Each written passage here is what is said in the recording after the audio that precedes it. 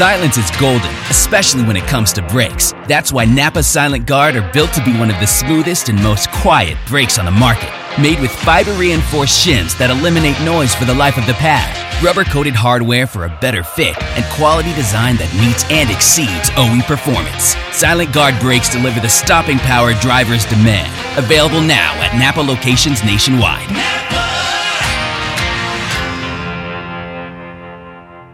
Warning, this product contains nicotine. Nicotine is an addictive chemical. Underage sale prohibited. Introducing Zone Nicotine Pouches, the perfect balance of unparalleled comfort, longer-lasting flavor, and nicotine that satisfies. Whether you're zoning in during the race or zoning out after a tough day at work, Zone gets you there faster and keeps you there longer. Available in 7 flavors and in 6 and 9 milligram strengths. Find Zone at zonepouches.com and retailers near you.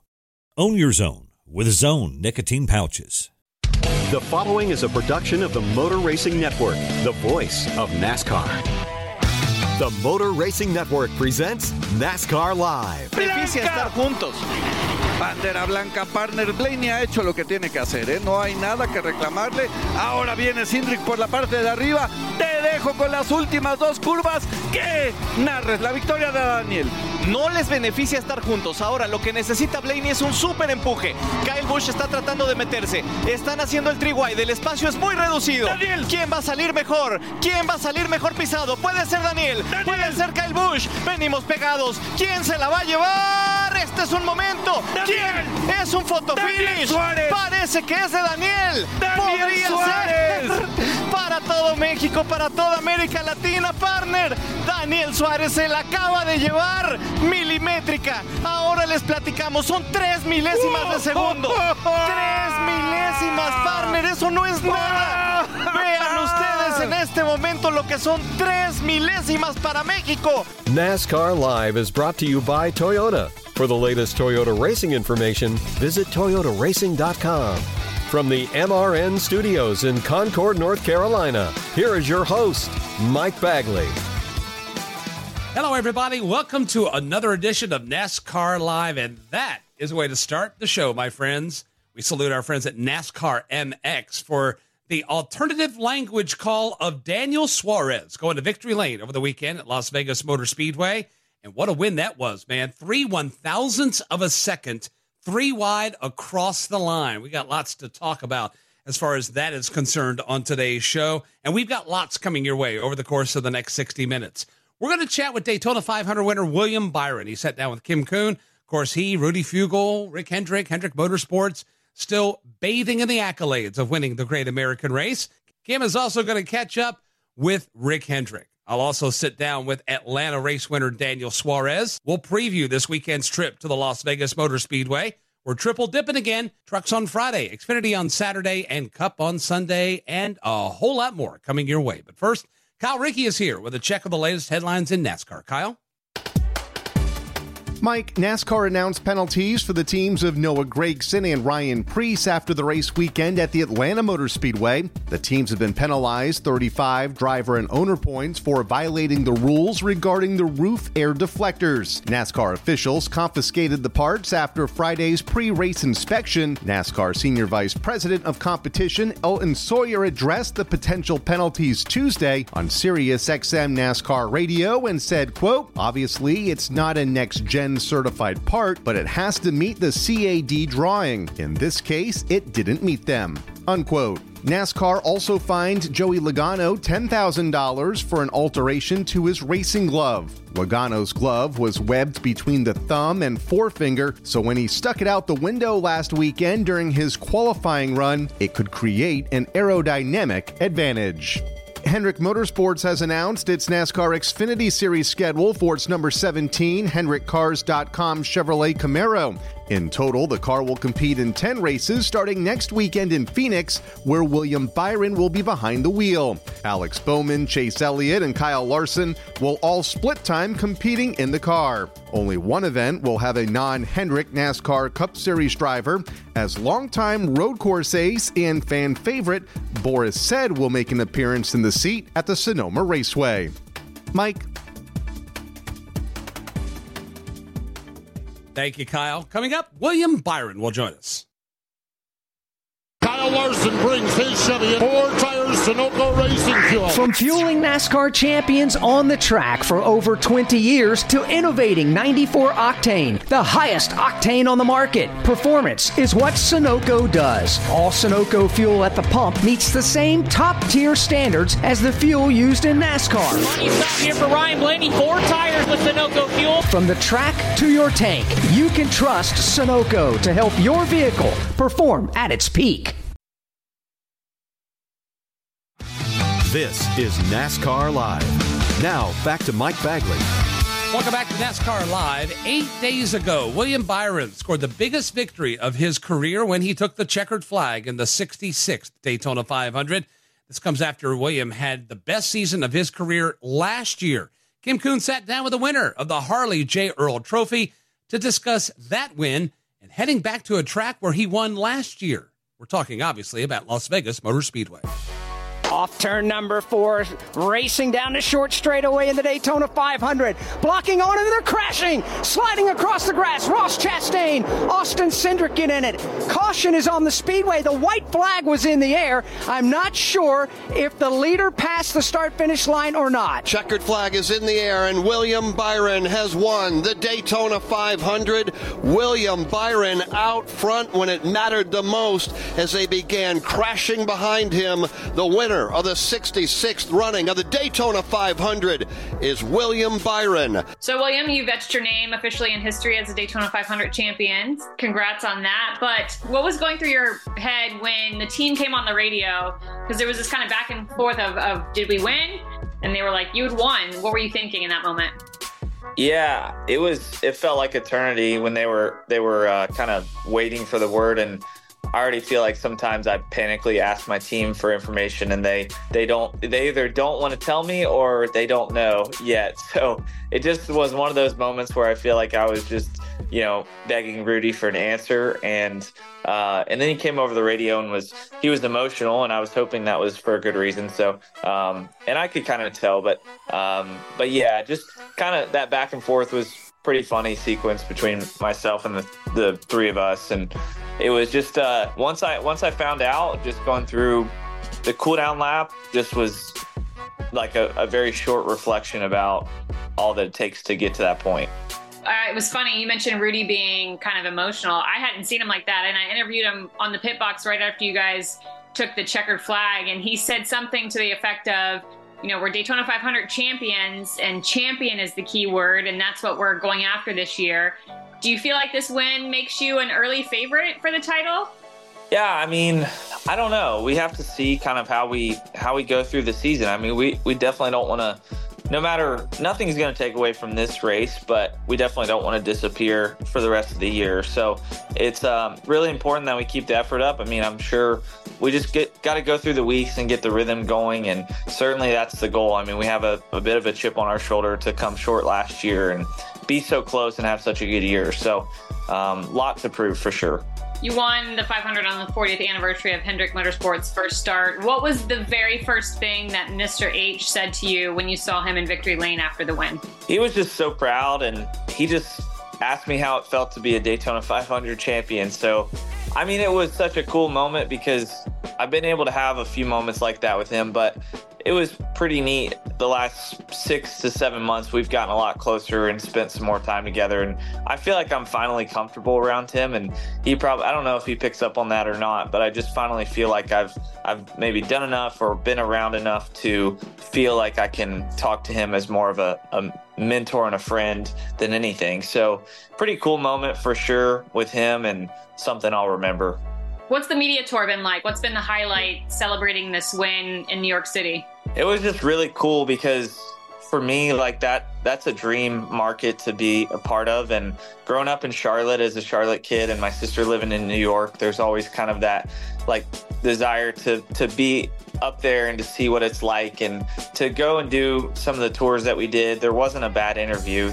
Honestly, it was something I enjoyed every time. So I was very light on sleep, and the beginning of the morning, I don't know how my eyes were staying open, but it was really good to go through all the different interviews. Where are the ring and the Harley J. Earl's trophy going to live? I don't know. the trophy will probably live on the coffee table for a little while. Wow. And then the ring lives on my nightstand. So I don't know. It just, I shouldn't say, I don't hate trophies, but I don't like actively look at them. But this one's a little different. So I think I might keep this one out just as a reminder. William, congratulations down here. Your emotions, your thoughts as you are now a Daytona 500 champion. It's honestly, it's surreal still. I can't believe I'm in this position. I'm just trying to take it in, honestly. It's incredible. I mean, I didn't grow up in racing, and I had a very different background than everyone I race against, but it just it's incredible to be on this stage, have this platform with Exalta and Team Hendrick, and I'm just very, very blessed. You lead all drivers in the Cup Series with 9 wins in the next-gen car since it was introduced. How have you adapted so well to this iteration of car and what you need to do to be successful in it?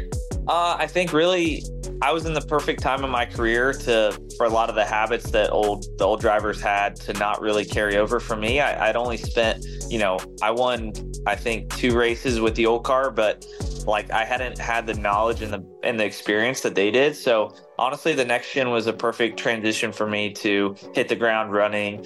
Like I was the first one to test the car and crashed it. But other than that, I guess that first test, I was very nervous that my career was going to be short because I was like, if I can't drive this new car, what's going to happen? But other than that, it's been all good things since then. So maybe that challenge or whatever it was kind of motivated me. But I felt like as soon as we started actually testing the car with our team, we were really fast from that first test at Charlotte. We led a bunch of laps in the test. And so I feel like it just kind of clicked. You had a 6-win season last year. Do you see the possibility of breaking that and having a 7-win season or more? Yeah, it's really hard. I mean, we had a lot of things go our way last year. I feel like for us to win as many races this year and not have as many things go well, we're going to have to be more dominant and be in position to win more often. But yeah, I hope that's the goal, is hopefully we can capitalize on the wins. And I feel like in NASCAR, if you can have a 3-win season, that's a very successful year. So that's always my goal, is get to 3 wins, and everything on top of that is kind of icing on the cake. Fast forward to Las Vegas. You are last year's winner in the spring Las Vegas race. So what's the outlook headed into this year's Vegas race? Yeah, I mean, I only remember our last race there. And I mean, on paper, we finished 7th, but we lost a bunch of points in that race. We kind of ran 7th to 10th in the playoff race. So kind of bummed about that and feel like there's a lot of work to do. So not really resting on what we did there in the spring last year. Just a lot's changed since then, and we've worked pretty hard in the sim to get a better package for there. So kind of intrigued to see if we're faster there, because the fall, I wouldn't say it was a nightmare, but we were not having fun. It was, our car would fall off a lot on the long runs. So we need to look at some notes, but I think we've got a lot of notes to look at. Thank you, Kim. Coming up, Kim sits down with Daytona 500 winning team owner Rick Hendrick. Whelen Engineering, a global leader in the emergency warning industry, designs and manufactures reliable and powerful warning lights, white illumination lighting, sirens, controllers, and warning systems for the automotive, aviation, and mass notification industries worldwide. Whelen products are designed, sourced, and manufactured in America and tested on site to meet the toughest industry standards. Whelen Engineering, manufactured in America for over 70 years. We never left, and we're here to stay. This is NASCAR Live. Now, back to Mike Bagley. Welcome back to NASCAR Live. On the exact 40th anniversary of his team's first race, Rick Hendrick laid claim to yet another Daytona 500 trophy. What were Rick's emotions when William won that race, and what are the expectations for HMS for the rest of 2024? Kim Kuhn sat down with Mr. H to find out. So this Daytona 500 win comes on the anniversary of Hendrick Motorsports' first start. In the moment, did it feel like a dream? Celebrating 40 years has been like a dream. Just planning that all year. We've been planning that for over a year. And then to go down there and for it to be on that day, 40 years later, to win the Daytona 500 it was almost just like a script, couldn't have happened in a better time. And so just reflecting back, I thought about it that night and how many people we had down there. And then the first time I showed up, I was thinking, I shouldn't be here. Here's Richard Petty and, Wood Brothers, Junior Johnson. And I don't know what I'm doing here. And we actually finished 7th, I think. And, but we had like 5 or 6 people, and that was it. And so just thinking back to what's happened here, I've done a lot of reflecting on the last 40 years. And you stay so busy, sometimes you think about what you got to do tomorrow.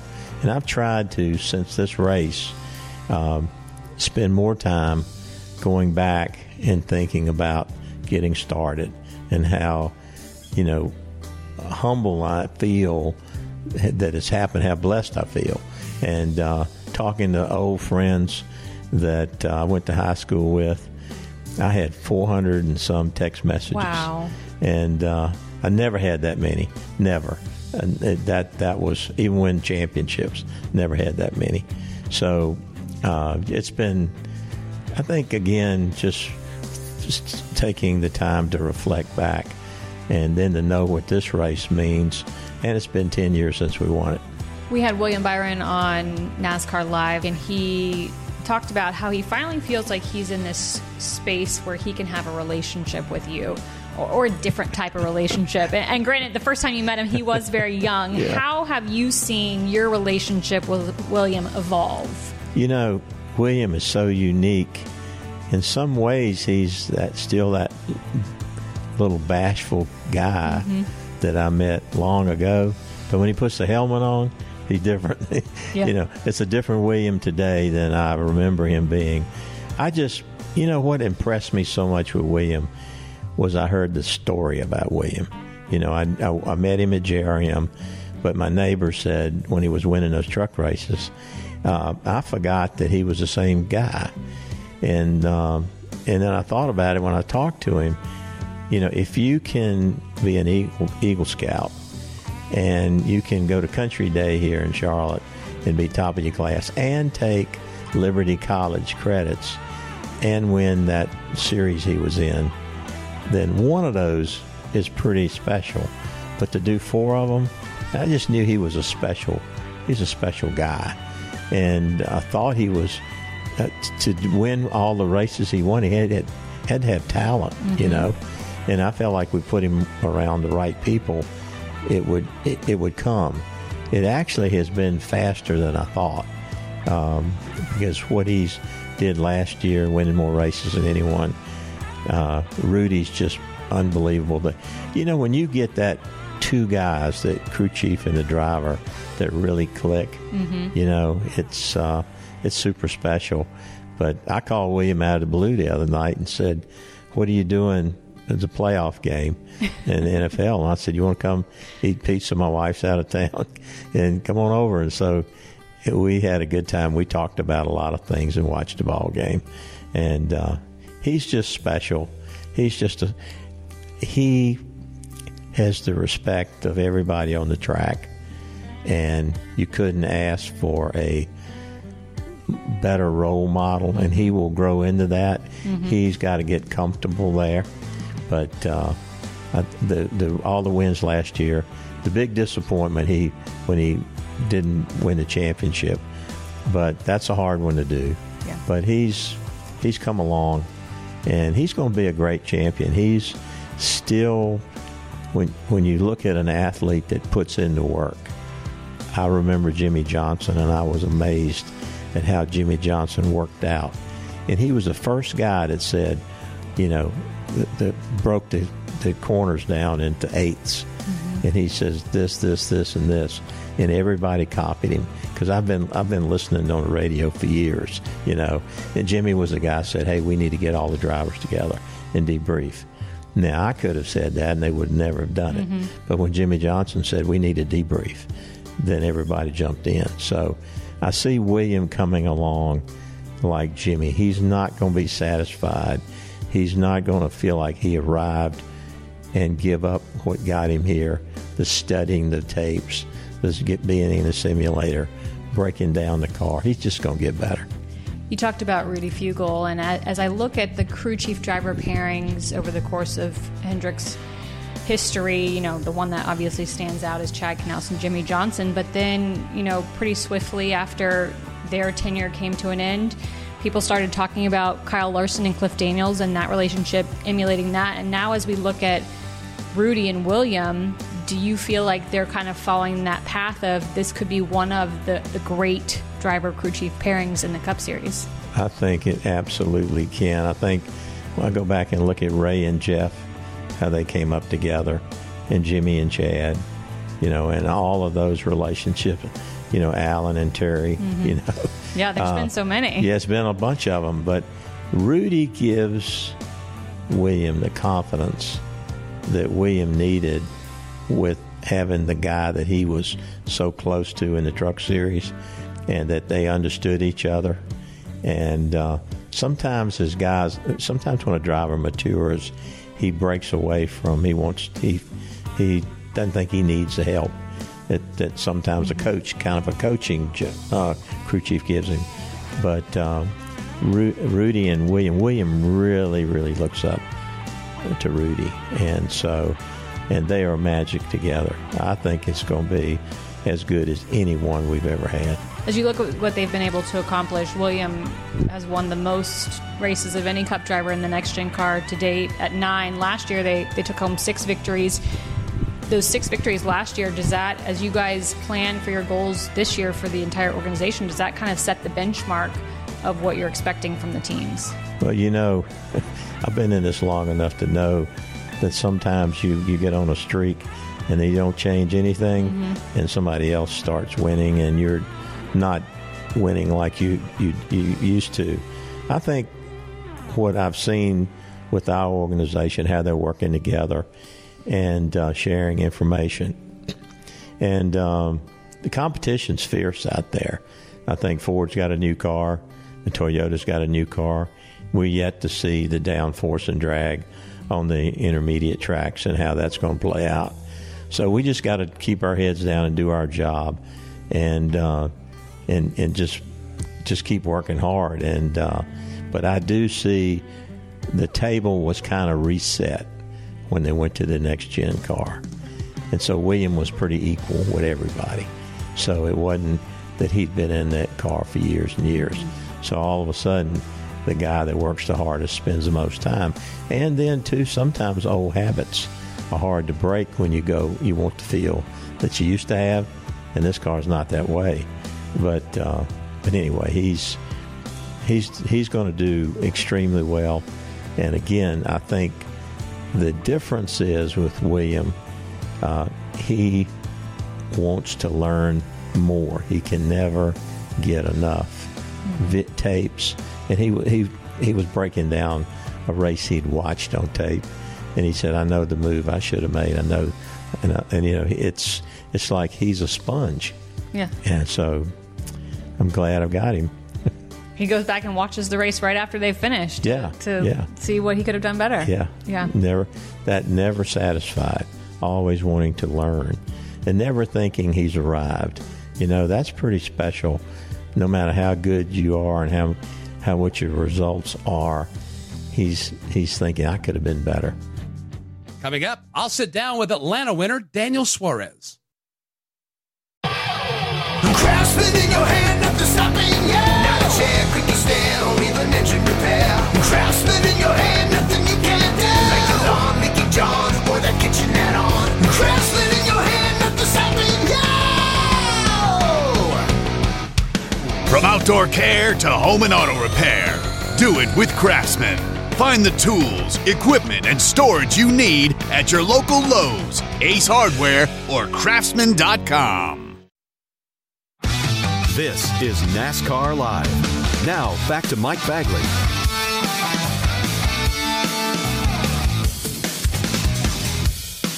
Welcome back to NASCAR Live. As we've discussed already, it was a thrilling 3-wide finish to the checkered flag of the Atlanta Motor Speedway. Daniel Suarez winning by 3 1/1000ths of a second and he joins us on the hotline right now. Daniel, congratulations. Welcome to NASCAR Live. How are we doing? Thank you so much, my friend. Doing good. It's been a little busy week so far, but can't complain. You know, it's always good to be busy when you win a race. So I take it every day of the week. You know, your path to victory lane Sunday was not without consternation. You got turned around early. You had damage early. You guys hung in there all day, and you were at the right place at the right time. Connect the dots from beginning to end. What was your roller coaster day like in Atlanta?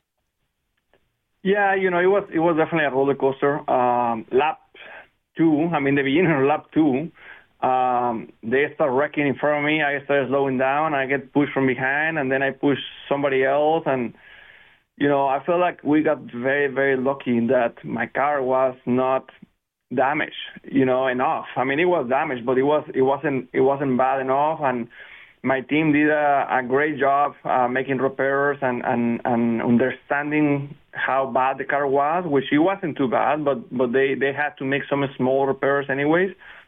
And pretty much we spent the entire stage 1 making sure that the car was right. And then for stage 2, you know, we went to race, and it was the first time that I had real comments about the car, because the damage was already fixed, obviously. And we started making adjustments on the car. I thought that we made the car much better for stage 3, and that was when we were actually able to move towards the front. So you got the car right. You were able to get yourself back in contention, and then you were there at the end. As you're drawing to the end of the race Sunday, when did you realize that you had a shot to win that race? You know, I realized that we had a shot to win the race when I made a pass to the 11 car, 3 wide bottom, getting to a 3, and they start wrecking because when I was making that move, later on, the 14 made a similar move, and then he ended up wrecking the 11 and a few others. And at that point, I found myself running fourth. And when I found myself running fourth, I thought to myself, man, I can see the leader pretty close. So we have a shot to win this thing. And my car was actually driving very good at that point. And the best it was the entire day. And at that point, I really had in my mind, okay, we can really win this thing. We just have to make some good calls here, get some good pushes, and try to gain a little more track position. And I was fortunate to work well with the 8. The 8 was very strong all day long, and together we went to the front, and then we ended up fighting over the outs for the win with the 8 and the 12, which to me they were 2 of the strongest cars most of the day. When you went to the high side, though, coming into 3, coming to the checkered flag, did you know that was the right move to make? When did you know that when you center on in there all the way up top that it was going to stick and you were going to get the momentum you needed to get around the both of them? Well, I didn't know it was the right move. I tried to pass the 12 car twice, and both times I tried the outside, but I never had enough momentum to actually make the move. If I can pick today, hey, do you want to pass somebody, bottom or top? I prefer the top. But really, in that situation, I didn't have an option. It was either that or do not make the move. And, you know, luckily the 23 pushed the 8, and he got the run on the 12, and then I was able to get a little bit of a run and side drive the 8 back, and then we kind of slow down to each other. So that kind of worked out great, because the outside line, which was the preferred line, it wasn't moving forward at the time because I was leading that line, and the 2 car was behind me, and he wasn't pushing me. He was slowing down on purpose for me not to get a run on his teammates. So it was a little bit tricky there, because I knew that I was not getting a lot of help from behind. So the best thing that could have happened to me was the 23 pushing the 8 and the 8 making the move and me making the move on the 8. So it was a chain reaction of things, and you know, luckily things work out. And, of course, the 8 we're speaking of is Kyle Busch, the 12 of Ryan Blaney, and the 23 of Bubba Wallace. We know what this win does as far as making you eligible for the playoffs. You're also eligible for the Owners' Championship as well, and there's a lot of momentum to come from that. But what does this win Sunday do for you personally? I mean, folks are noticing it seems like you're more focused, you're more driven. What does this do as far as a personal or professional satisfaction, considering the challenges that you and the team had last year? You know, man, this is a very big deal, and I want to tell you why. I promise to you that I haven't thought playoffs for 1 second in the last 3 days. I haven't even think about it. For me, the biggest thing has been how this is going to affect my team. You know, we restructured the 99 team a decent amount in the off season, and you know, things we went to work in the off season, probably one of the busiest off seasons that I have had, and to obviously to know that we put the work in the off season to try to build that chemistry, that communication with Matt Swiderski, my crew chief, and the new pit crew guys, and a couple new people in the team, and to know that we were strong in Daytona, we were running up front, we got the stage points on the duels in pretty much in every stage points during the race, and to show up in Atlanta and win the race.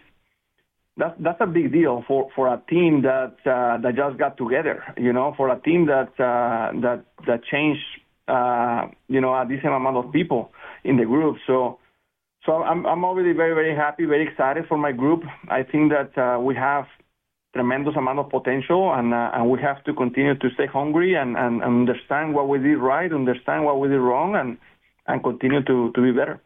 Your next opportunity to do that will be this weekend at Las Vegas Motor Speedway. For our listeners that don't know, what kind of challenges are thrown your way with a racetrack, a pure 1.5 mile racetrack like Las Vegas is? Yeah, I think Las Vegas is going to be an extremely important race for everyone because we're going to really understand where is our 1.5 mile package, right? Because you know, the Fords have a new body, the Toyotas have a new body. We have the same body with the Camaro, but in the 99 we have a lot of different pieces and a lot of different, you know, systems that we're applying to be able to try to perform better. So I think it's going to be extremely important to see where we stack up, you know, in Las Vegas, and I think that we're putting the work to be strong, but in reality we won't know until we get there. So looking forward to see where we're at. And it's the Pennzoil 400 Sunday, Las Vegas Motor Speedway. Daniel's next opportunity to score another win. Our friends at the Performance Racing Network will have the call. Daniel, we wish you the best. Congratulations, my friend, on striking early and getting win 1 under your belt. Here's to many more this season, my friend. Again, congratulations on behalf of all of us at MRN. Thank you so much, my friend. Thank you so much for having me, and I really, really appreciate your time. Hopefully we have the opportunity to talk again soon with some more good results. That's Daniel Suarez striking early here in 2024. Coming up, we'll examine some of the Las Vegas locals to have success in the world of NASCAR. The spirit of performance is what defines Acura, and now it's electric. Introducing the ZDX, Acura's most powerful SUV yet. Crafted using the same formula that brought them electrified supercars and multiple IMSA championships, the ZDX has track-tested performance that packs an energy all its own. Unlock the energy and order yours at Acura.com. This is NASCAR Live. Now, back to Mike Bagley. We continue on this week's NASCAR Live. From the Busch brothers to now Riley Herbst and Noah Gragson, Las Vegas has become somewhat of a hotbed for successful NASCAR drivers. Ahead of this weekend's racing at Vegas, Susie Armstrong is here to highlight some of the drivers who have called Sin City home. Las Vegas, Nevada isn't a city that has consistently produced motorsports superstars, but some of NASCAR's most notable names have roots in Sin City. Career win number 56, championship number 2, off turn 4, looking at the checkered flag, and Kyle Busch scores the win here at the Homestead Miami Speedway. He is a champion yet again in the Monster Energy NASCAR Cup Series.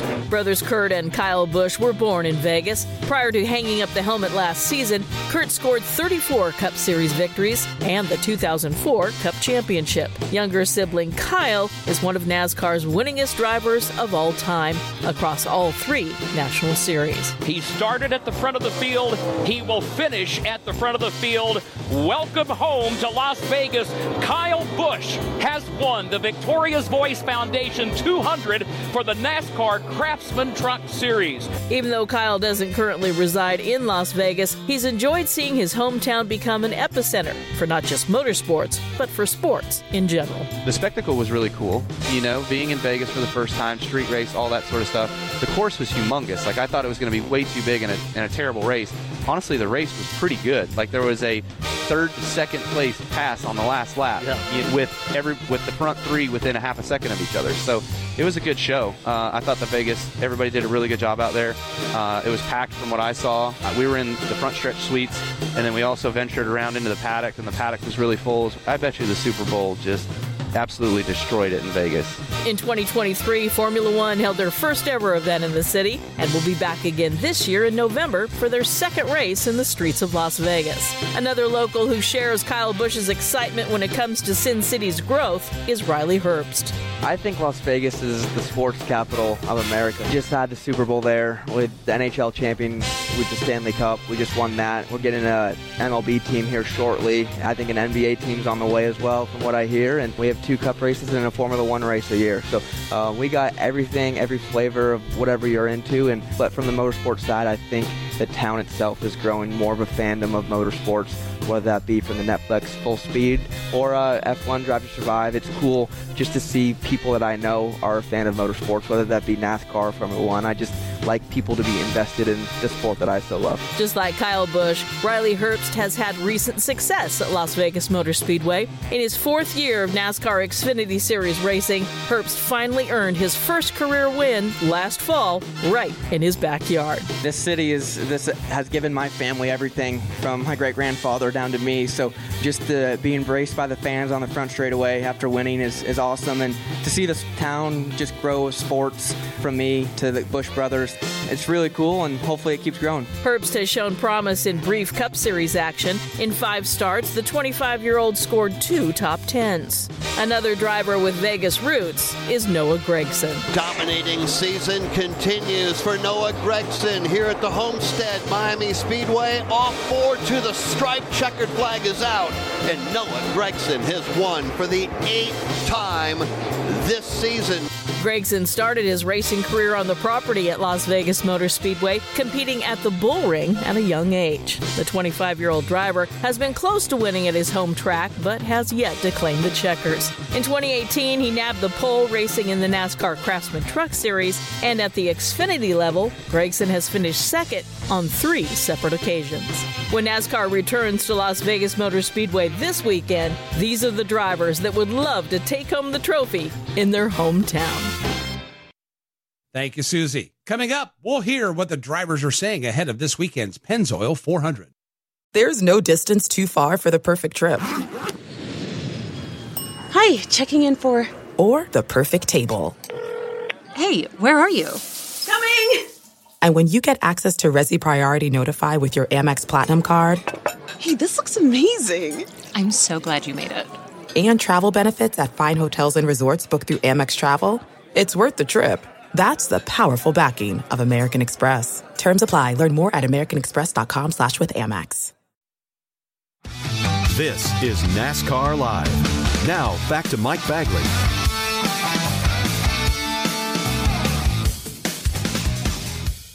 Welcome back to NASCAR Live. Some would say the real NASCAR season starts this weekend at the Las Vegas Motor Speedway, with its marking the first true downforce race of the season. What are the drivers like Christopher Bell, Josh Berry, and Kyle Busch expecting out west? Kyle Rickey is here with the details.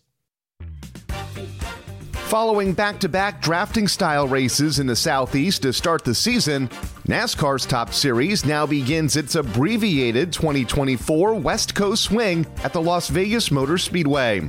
Las Vegas has a ton to live up to after we saw a classic race and finish at the Atlanta Motor Speedway this past weekend. The winner of that race was Daniel Suarez. The second career Cup Series victory for the Monterrey, Mexico driver came as a surprise to many, and while his playoff future should be secure, Suarez says his goal for the rest of the regular season is to make sure it is less of a surprise when his number 99 car ends up in victory lane. I'm happy that we're able to do it early in the season, because some people actually told me earlier, hey, now you can relax, you're in the playoffs. Hell no. My goal is not to win one race. I want to head into the playoffs with at least a handful of, with a few wins to be able to contend for a championship. This is not relaxing here. This is only the beginning. We have to continue to work, continue to build. We know that there is a few things that we could have done a little bit better today. We learn from that and we continue to build. I'm happy that we're secure in the playoffs, but to be able to win the championship, you won't do it winning one or two races. You have to win at least a handful of races to great points, and that's the goal for a 99. The goal for me and with the 99 is for you guys not to be surprised when the 99 is in victory lane. One of the drivers who came up just short to Suarez in Sunday's finish is Kyle Busch. Busch can't be too disappointed, though, as he sits atop the point standings after 2 races. As Busch gets ready to return to his home track, he admits that he's always had a love-hate relationship with the Speedway. Even as a kid, I had a love-hate relationship with that place. Growing up there, racing there, sometimes you'd win, sometimes you'd not win, so it was always tough and a challenge at the short track, but the same for the super speedway. I think you just put a lot of pressure on yourself. I do, of wanting to win at your hometown track. When I did win there in 2009, it felt like a Daytona 500 win. I mean, we partied all night long. Fortunately, the plane got stuck, wasn't able to go home because of snow on the ground in Charlotte. But yeah, I mean, I think I've outdone the third place finish at that track over the course of my career. There's more thirds there than anything else, so I know very well about being 0-2 close. At the opposite end of the spectrum from Busch is Joey Logano. After crashing out of both Daytona and Atlanta, the 2-time series champion has a big hole to climb out of as he sits 33rd in points. Logano could be in for a turnaround at Vegas, a track that he's won at in the past. To do so, Logano says that he'll have to master getting over the bumps in the corners and attacking the restarts, something that he says has changed dramatically at Vegas in the next-gen race car. I mean, some of the big things are just understanding the bumps down at 1 and 2, what's okay and what's too much. Even 3 and 4 a little bit there. Restarts have changed drastically on how we used to restart there to what it is now as a driver. And really just the balance is where the car goes on the long run compared to what it used to be is different too. So all those things are different outside of just the obvious of how you drive the car. While Logano is looking for yet another trip to victory lane at Las Vegas, a driver who is still looking for his first checkered flag there is Christopher Bell.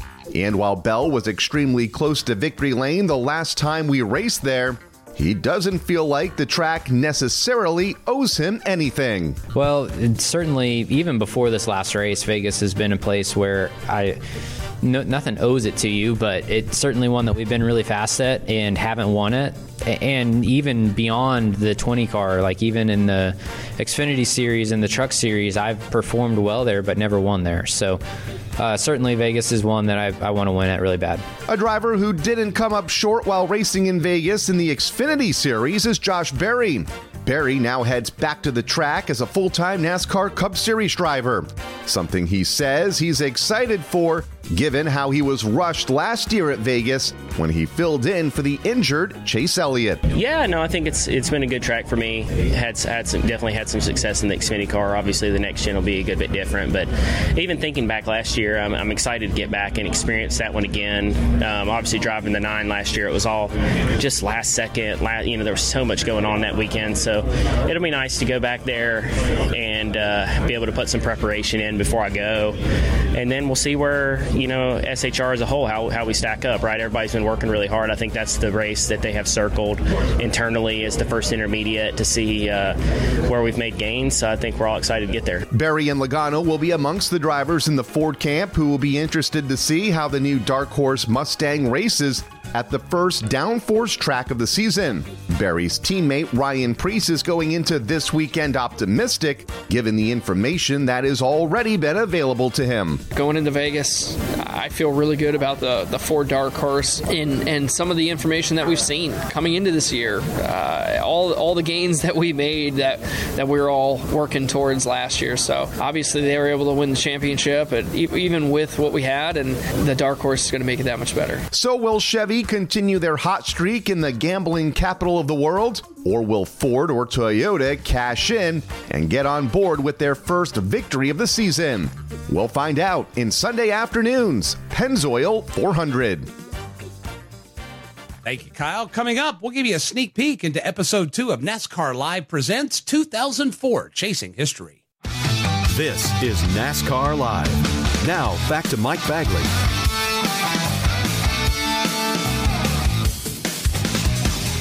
We're about to head for the exits on this week's NASCAR Live. Before we do, I want to give a big thank you to the thousands of you who downloaded and listened to the first episode of our new podcast series, NASCAR Live Presents 2004 Chasing History. Episode 2 is out now, and it highlights the final race at Rockingham and the final victory of Rusty Wallace's Hall of Fame career. Here's a little taste of what to expect when you hear this week's episode. Now let's go back to Rusty Wallace. Entering the 8th race of the season, his winless streak stood at 105 races and was nearing almost 3 full calendar years, with his last win coming at the California Speedway on April 29, 2001. It was time to head to Martinsville, though, a track where Rusty had already won 6 times in the past. Given his second-place finish at Bristol a few weeks prior, many thought this could finally be the week. Rusty had stiff competition, though, with drivers like Jeff Gordon, Jimmy Johnson, and Dale Earnhardt Jr. starting up front. Jeff Gordon brings him down out of turn number 4, waiting for the green flag, not yet in line, about 100 feet from the line. Now the green flag goes out, and Jeff Gordon jumps on the throttle, races off to turn number 1, goes in there all by himself. Front 2 run nose to tail.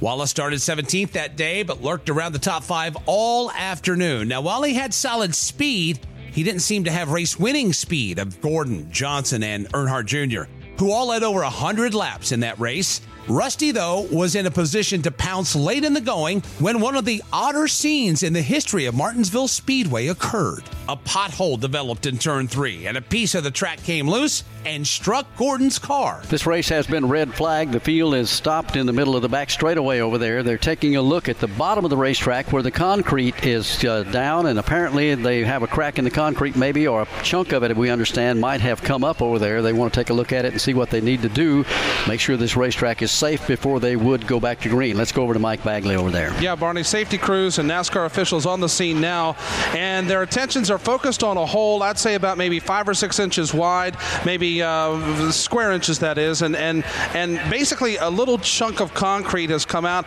was sitting in the outside lane, but now they're basically stuck with a crater down to the inside in this concrete groove, and right now they're trying to assess the situation of what they could do. It looks like that another piece could come up, and that's what they're trying to do to make that as safe as possible for when we do go back under green flag conditions. One of the drivers that reported to NASCAR the problem with the track. Jeff, did you receive any damage to the car, and how much did it do? Oh, yeah, we received a lot of damage. I hit it.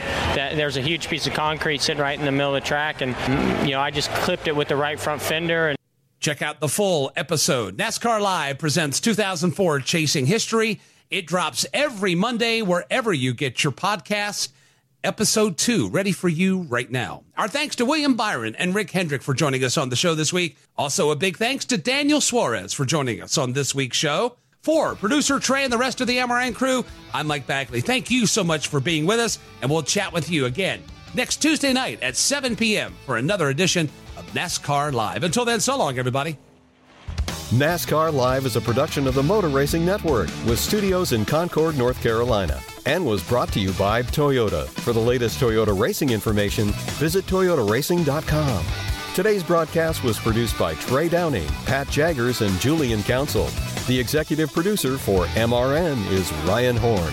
Remember to visit MRN.com for all of the latest news and information. NASCAR Live is produced under an exclusive license with NASCAR. Any use of the accounts and descriptions contained in this broadcast must be with the express written permission of NASCAR and the Motor Racing Network.